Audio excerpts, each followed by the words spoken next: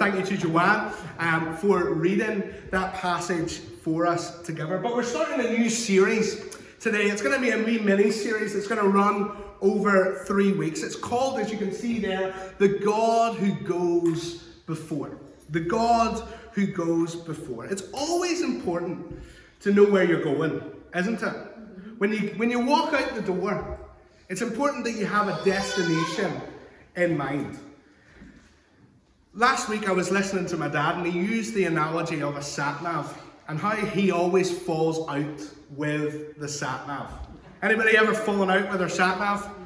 And the wee cute little voice he used, please turn left, right? And I'm like, no, you don't turn left, you turn right. And if you cut through this street, and when you live in East Belfast long enough, you begin to know all the wee shortcuts, don't you?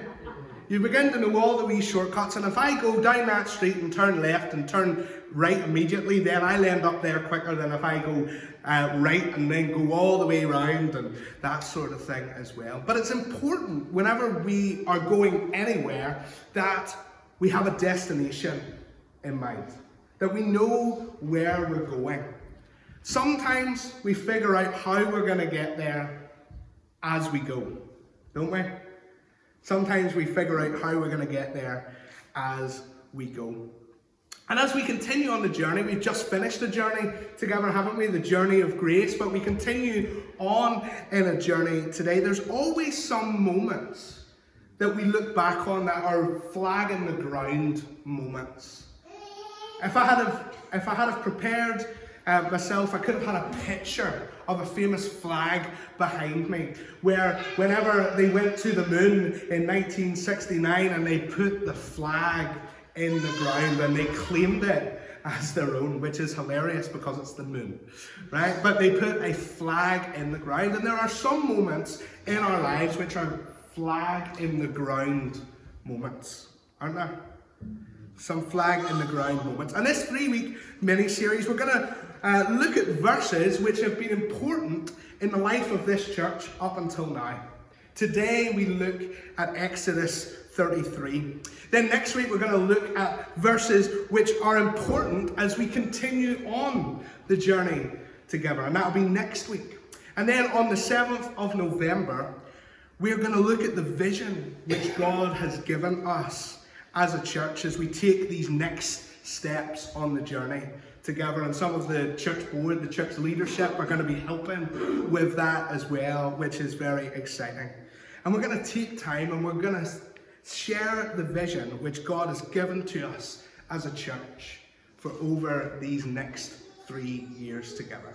So today we're looking back at what has been important, one of those flag in the ground moments that took place in the recent history of the church. Next week, we're going to look at some verses that are important as we continue on the journey. And then the week after, we're going to cast vision together. And we're going to get excited about it, aren't we? Aren't we? Yeah, good. Does that sound like a plan? Yeah. Sound like something you can buy into? Fantastic. Well, as we look today, at these verses from Exodus 33, it's very important that in order to understand the significance of these verses, we need to do two things. We need to do two things. First one is we need to go back a few years in the history of this church. And then secondly, we need to understand the significance of these verses in the story of the people of Israel. Okay, so we're going to go back a few years in the history of this church, and then we're going to spend some time looking at the context and why it was significant in the lives of the people of Israel. So, for this church, whether you have been a part of this church for a long time, or whether this is your first Sunday in this church, I want to take you back, and I want you to come with me to the 17th of March, 2018. Okay, 17th of March 2018. What's significant about the 17th of March? It's St. Patrick's Day, right? But it was a church cleaning day here, right? It was a church cleaning day. It was a Saturday, and the cleaning team came together. And it quickly transpired that unfortunately it was one of those days where the only people who could make it were members of the church leadership. at that time. So they began to clean a little bit, and then they just felt a bit of a pull, and they felt a bit of an urge to pray. To pray together. At that stage, the church was going through a wee bit of a turbulent time.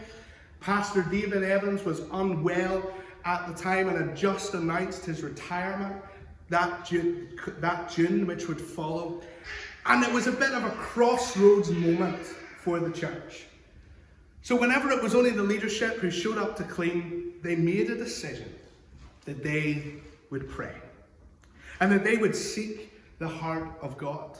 And they had some very real conversations in that room, some very honest conversations in that room. The church was at a crossroads. In essence, has anybody heard that song, Will I Stay or Will I Go Now? You're glad I didn't sing it to you. Right? Will I stay or will I go now? Those were the sort of conversations that they were having. Is God finished with the church here? Or will we keep going? Is God in this? Or is he telling us it's time to go and bless other worshipping communities by joining them? Very honest, very difficult conversations took place through in the wee prayer boardroom in there. And then one individual spoke up. And they felt led to those verses which Joanne read for us from Exodus chapter 33.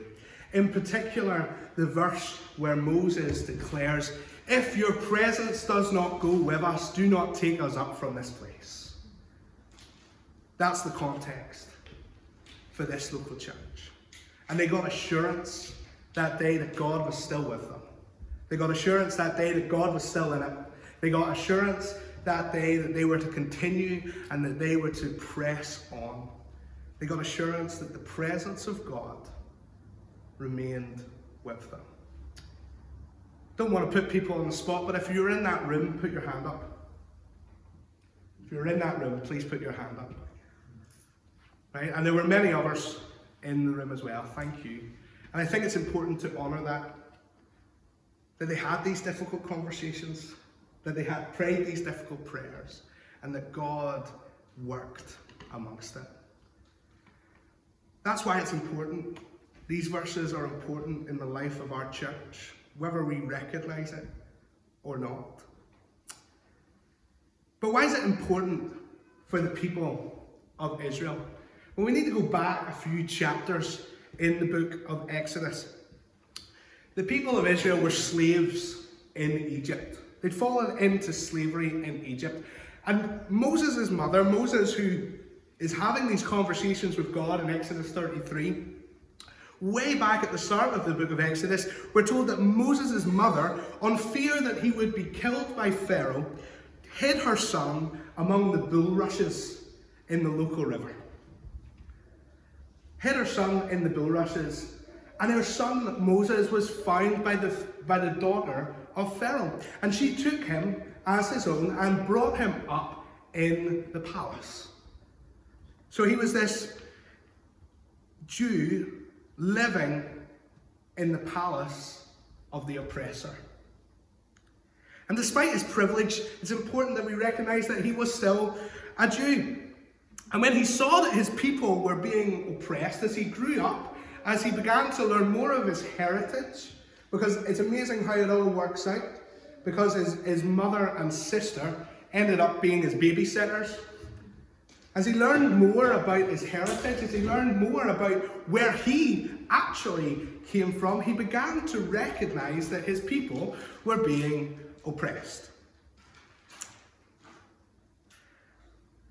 And one time, somebody took it too far. And it was the straw which snapped the camel's back, as the saying goes. And Moses ends up taking the law into his own hands and putting to death that man who was causing the oppression in that particular sense. He was heavy-handed with the man who was heavy-handed, which actually led to the death of this Egyptian. And this led Moses to flee. He ran away. How many of us often run away whenever things get hard and things get tough and when we make mistakes? They say that we have a fight or flight. We either stay and we fight a situation or we run away from it. He ran away from this and he ended up becoming a shepherd in the land of Midian, which is in modern day southwest Syria. And he was there for 40 years. Started a new life. Married his boss's daughter. Had some children. Things were great. Things were fine. Things were dandy. But then he has an encounter with God. There's this bush that's on fire, but it doesn't seem to actually be burning. It doesn't seem to be disintegrating under the flames. And Moses steps towards it and has an encounter with God as the bush begins to speak back to him. I want to tell you, if bushes start speaking to you, go and see your doctor. Right? But in this instance, God speaks to Moses through the bush. And he has an encounter with God, and God tells him that he is to go and to set the people of Israel, God's chosen people, free from their slavery in Egypt. So Moses comes up with all these excuses, one of them being that he stuttered and he wasn't a good public speaker, but he returns to Egypt, stutter and all, goes before Pharaoh and tells him that he needs to set the people free. You know the story, but if you don't know the story, Pharaoh refuses time and time and time again to let the people go until he finally relents under the pressure and the heartache of the 10 plagues of Egypt, the last of which was the death of the firstborn. The people are freed. Get them out of here. The people are freed. They begin to move towards the promised land, which had been promised them by God. And God performs many miracles in their midst, not least parting the Red Sea in front of them when there was no way across. Whenever the Egyptians and Pharaoh changed their mind and the Egyptians came chasing after them and they were faced with this big body of water, God makes a way. He makes a gap in the Red Sea, and the people of Israel, probably about 1 million of them, walk through on dry land, untouched. God works incredible miracles in midst of the people. And he goes before them as a pillar of cloud by day and by fire by night. And this is an epic story. We teach our kids it in Sunday school. We teach our kids it at Connections. We teach children it in schools as well. It's an epic, epic story. But it's an epic story until they reach the region of Sinai. See, at Sinai, God goes up a mountain, Mount Sinai, to talk with God. It wasn't suspected that this would take too long, but it ends up taking 40 days. He's up the mountainside for 40 days, for over a month. The people of Israel are in the bottom of the mountain, and Moses is up the top, having conversations with God. During these conversations, he's given the 10 Commandments. During these conversations, God gives him a lot of other laws and a lot of blueprints for stuff, including the tabernacle as well. But whenever Moses comes back down the mountain, bear in mind again, 40 days later, the people, led by his brother Aaron, have fallen into sin. And they've made themselves a golden calf, a false god, whom they worshipped with the gold that they had plundered as they had left Egypt. As a result, Moses is furious. Moses has got these 10 Commandments on 2 stones and he throws them on the ground. You ever been so frustrated you just want to throw something? Right? Hopefully not at me. Right? But he's so frustrated that he takes these tablets, which God himself had written on, and he throws them on the ground and he smashes them.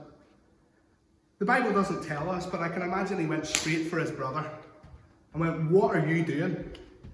I left you in charge. What are you doing? And the best Aaron can come up with, the Bible tells us, is, oh, I don't really know how it happened.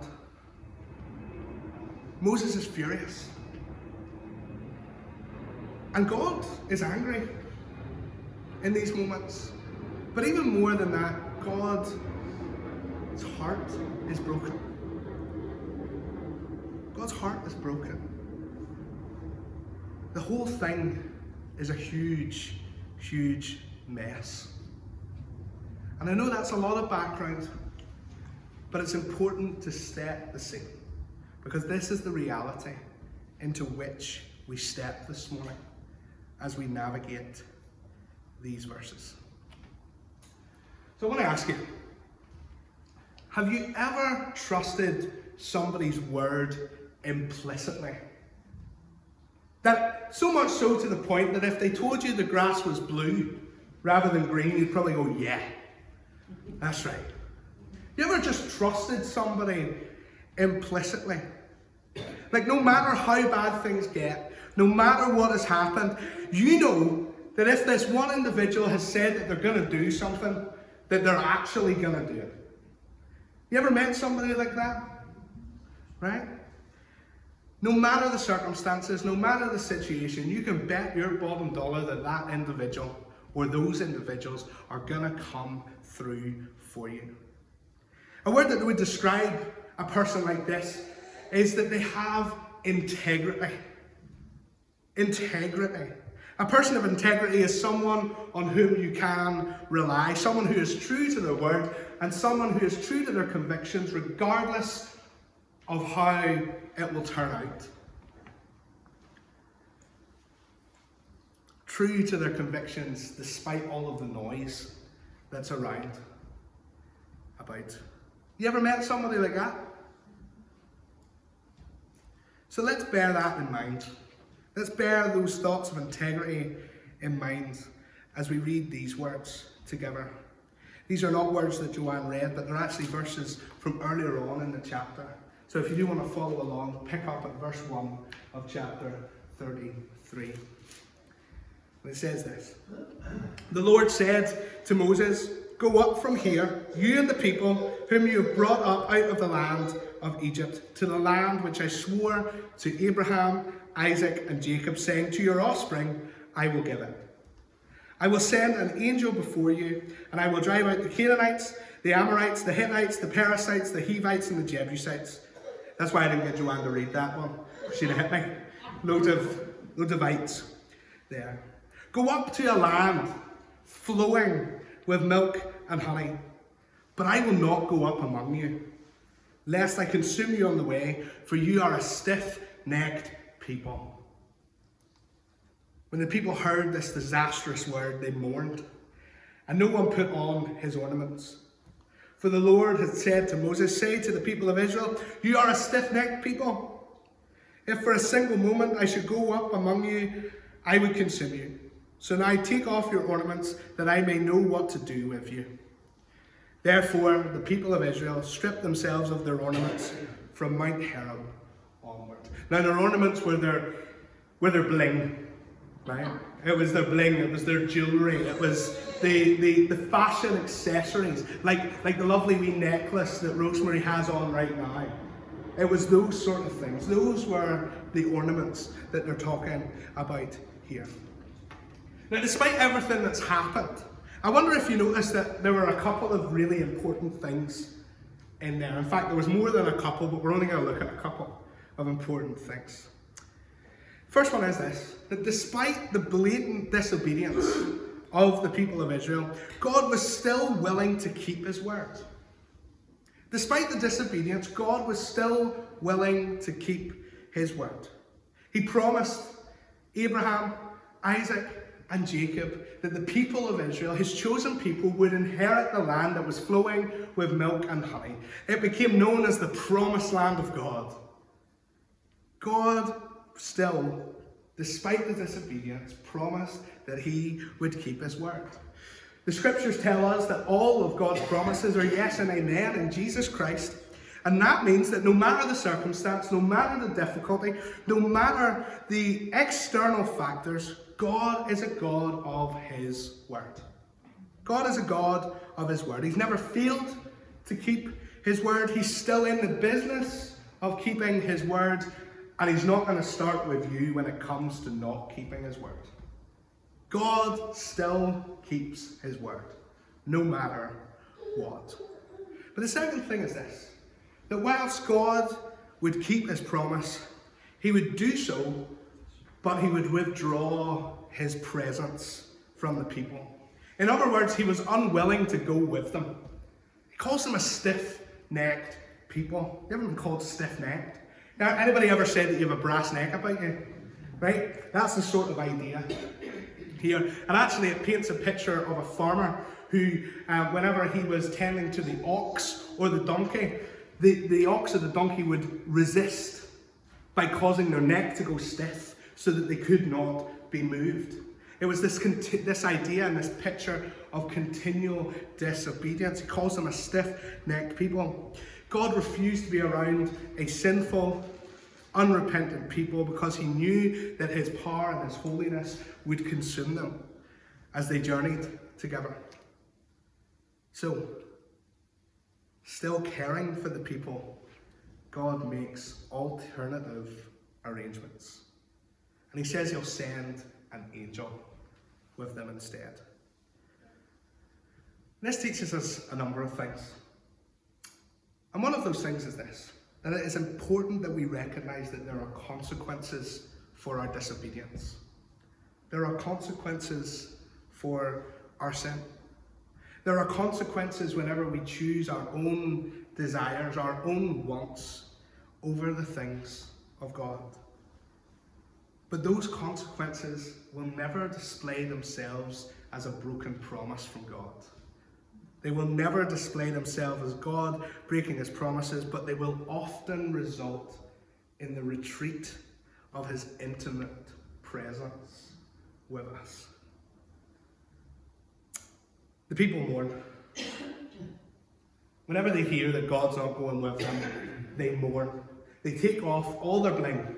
They take off all their jewelry. They go down to the bare bones. This was a sign of mourning in those days. It wasn't that they were wailing.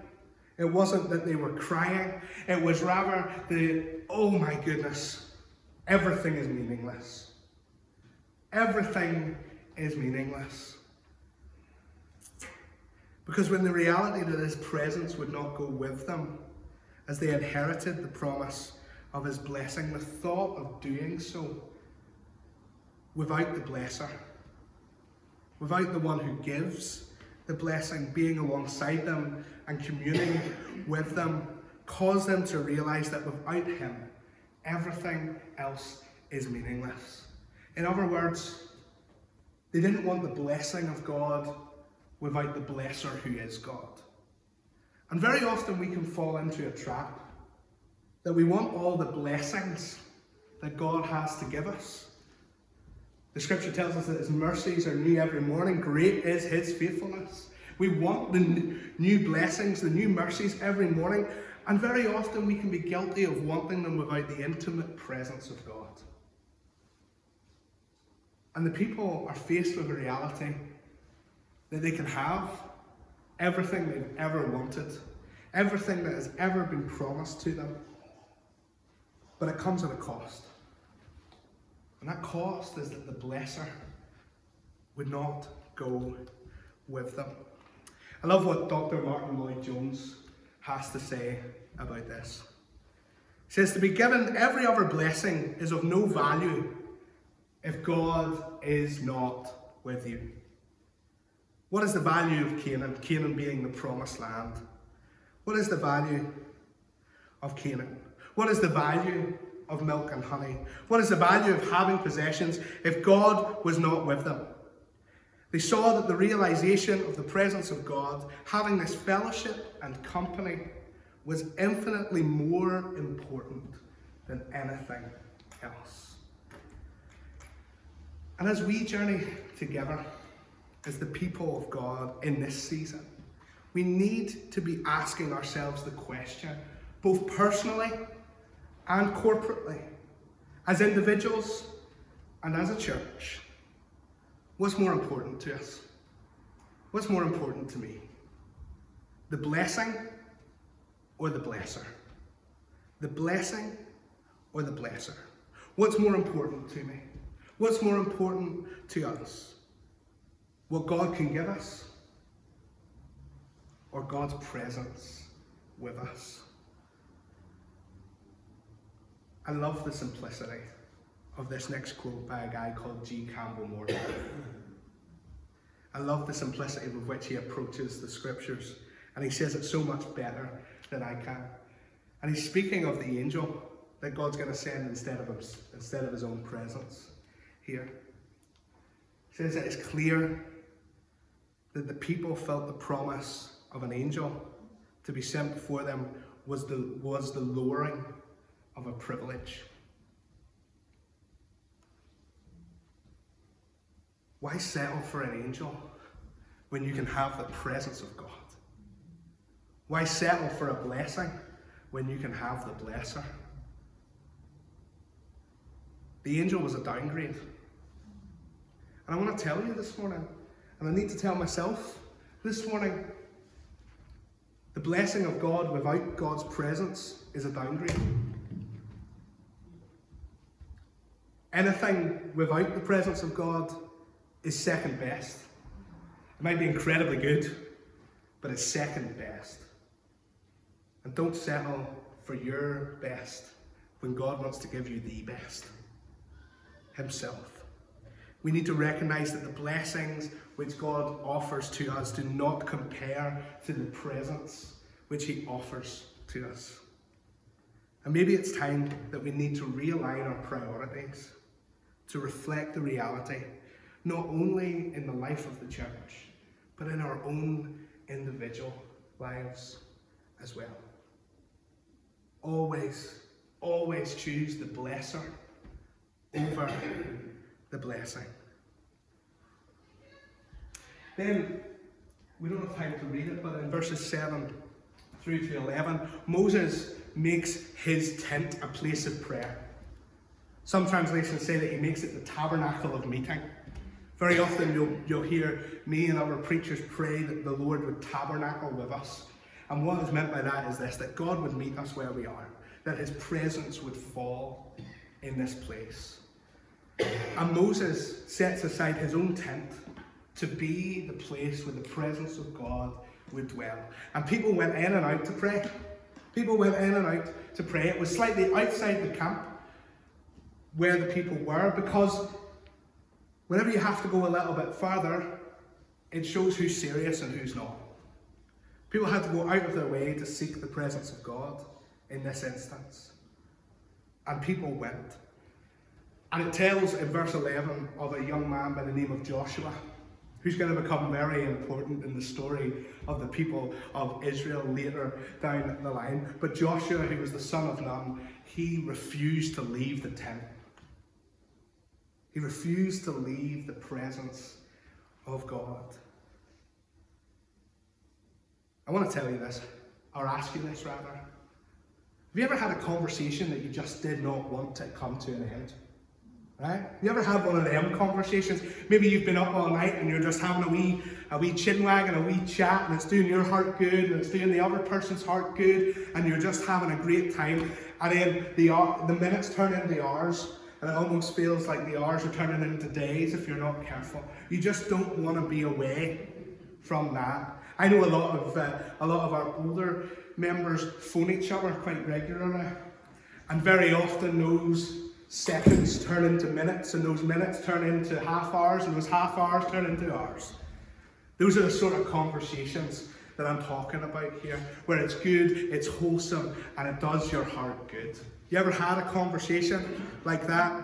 Love conversations like that. And these are often conversations which bond a friendship. Conversations which bond a friendship, and you look back on in years to come and you go, wow, wasn't that great? Can't remember exactly what we were talking about, but that was a good night. You know? Moses, when he's in the tent, Moses, when he was up on the mountain, he's having an experience like that. Not with his mate, but with Creator God. right? Tremendous. Unreal. And Moses, he pleads with God, not only on behalf of the people, but on behalf of himself. He knows what it is to have intimacy with God. And he's pleading with God, don't take that away. Don't take that away. He's just spent 40 days on the mountain in deep and intimate conversation with God. And we're told that God met him face to face as a friend meets another friend. Now it's important here, clarification. The Bible says that nobody can look upon the face of God and live. So it's important that we understand that whenever it's talking about Moses and God meeting face to face, Numbers 12 clears this up for us.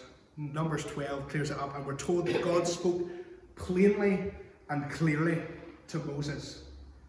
So it was a plain and clear talk, whereas we're told that whenever he spoke to prophets, it was in dreams and it was in visions, but rather it's a plain, it's an honest, and it's a clear conversation, and that's what's meant by face to face here. Moses has an intimate, meaningful, deep conversation with God for 40 days on a mountaintop, and a friendship has been formed. Moses has experienced what it's like to not only know of his Creator, but to actually know his Creator. Because there's a difference. Plenty of people know of God, right? Plenty of people know of God, but how many of us know God? Moses knew God intimately, and that was not something he was willing to give up without a fight. I love that. And there's also another prong to it. Moses wants the Israelites to also experience that same intimacy with God. He wants them to experience it. And in verses 14 to 16, and I know the time's getting on, so I'm going to hurry up, right? But it's good stuff, promise, right? 14 to 16, Moses says, and he being God said, my presence will go with you, and I will give you rest. And he being Moses said to him, if your presence will not go with me, do not bring us up from here. For how shall it be known that I have found favour in your sight, I and your people? Is it not your going with us, so that we are distinct, I and your people, from every other people on the face of the earth? Moses' relentlessness and his passion for God causes God to not necessarily change his mind, but rather to return to what had originally been planned. God literally promises, whenever he promises that his presence will go with us, God literally promises, my face will go with you. In other words, that intimacy and immediate presence of God would go with Moses and would go with the people. This presence, which means rest, this presence, which means peace in life, would be an important and necessary gift from God to Moses and the people. And God promises that his presence will go with him. And then Moses just keeps going. He says, it's almost as if he says, that's all well and good, but if your presence does not go with us, do not bring us up from here. God promises that his presence will go, and yet Moses still goes back and says, but if you don't, we're not going.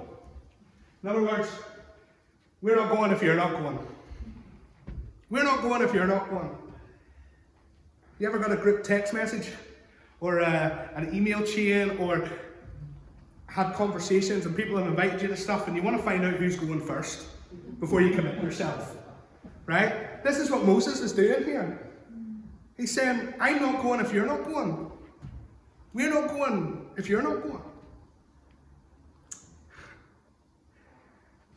And we've got to ask ourselves the same hard questions here.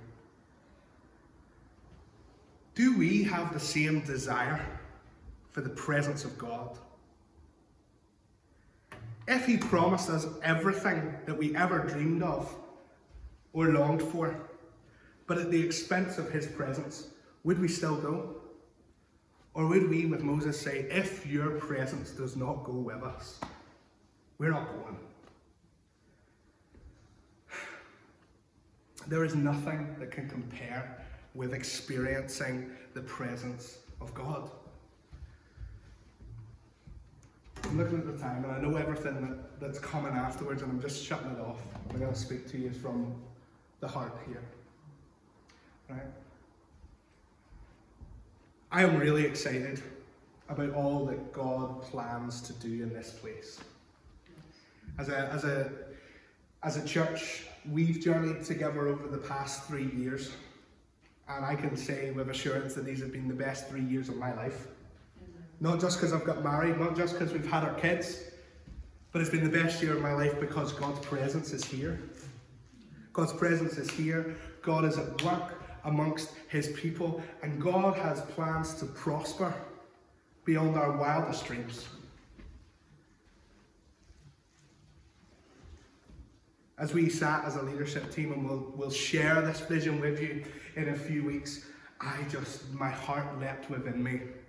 I got so excited because in human terms, as we look at this piece of paper that we put together under the guidance of the Holy Spirit, as we look at the goals that have been set, as we look at the promises which have been made, in earthly terms they make no sense. In earthly terms they're far too big. In earthly terms they're unachievable. But God says, and he whispers afresh to us, as he did on the 17th of March 2018, long before I was even here.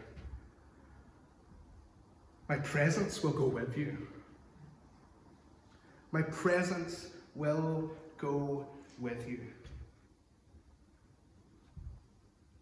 And I want to invite you on a journey with us this morning. It's not a journey with the pastor. It's not a journey with the church board. It's not a journey with some of the key helpers and leaders. Rather, I believe with heart and soul that it is a journey with the presence of God. And he puts his arm around and he says, come on. Come on. Let's go. Let's go. You've heard me say before many times, and you'll hear me say until the day that I die, that the best is yet to come. The best is yet to come. We look back on all that God has done over the past 70 years in the life of this church, and we look back to the glory days, as some people would call them, and I want to tell you that the glory days do not compare to where God wants to take us. The best days of this church, the best days of this people, they're ahead, not behind. They're ahead, not behind. And God invites you today. And he says, if you let me, I'll lead you. If you let me, my presence will go with you. If you give up on your ambitions, your hopes and your plans, and you dive into what I've got for you, I'll not only blow your mind, but I'll give you so much more than you could ever ask, think, or imagine. God is calling us to be the people that he has called us to be, and he's calling us afresh back to that calling today. But he's calling us to be the people he's called us to be so that we can be the church that this community needs us to be. He doesn't call us to it so we can be a holy huddle, but he calls us to it so that we can be agents of transformation in East Belfast for the sake of the kingdom of God and for the glory of God. So today, he says, you can either have the blessing or you can have the blesser. I want to tell you a wee secret. See, if you choose the blesser, it'll be an even greater blessing than you could ever imagine. Unless he goes with us, we don't want to go. So Lord, take us as we are. Lead us. Have your way. In Jesus' name. Amen. Let's stand together and sing a song of worship in closing. All the way, my Saviour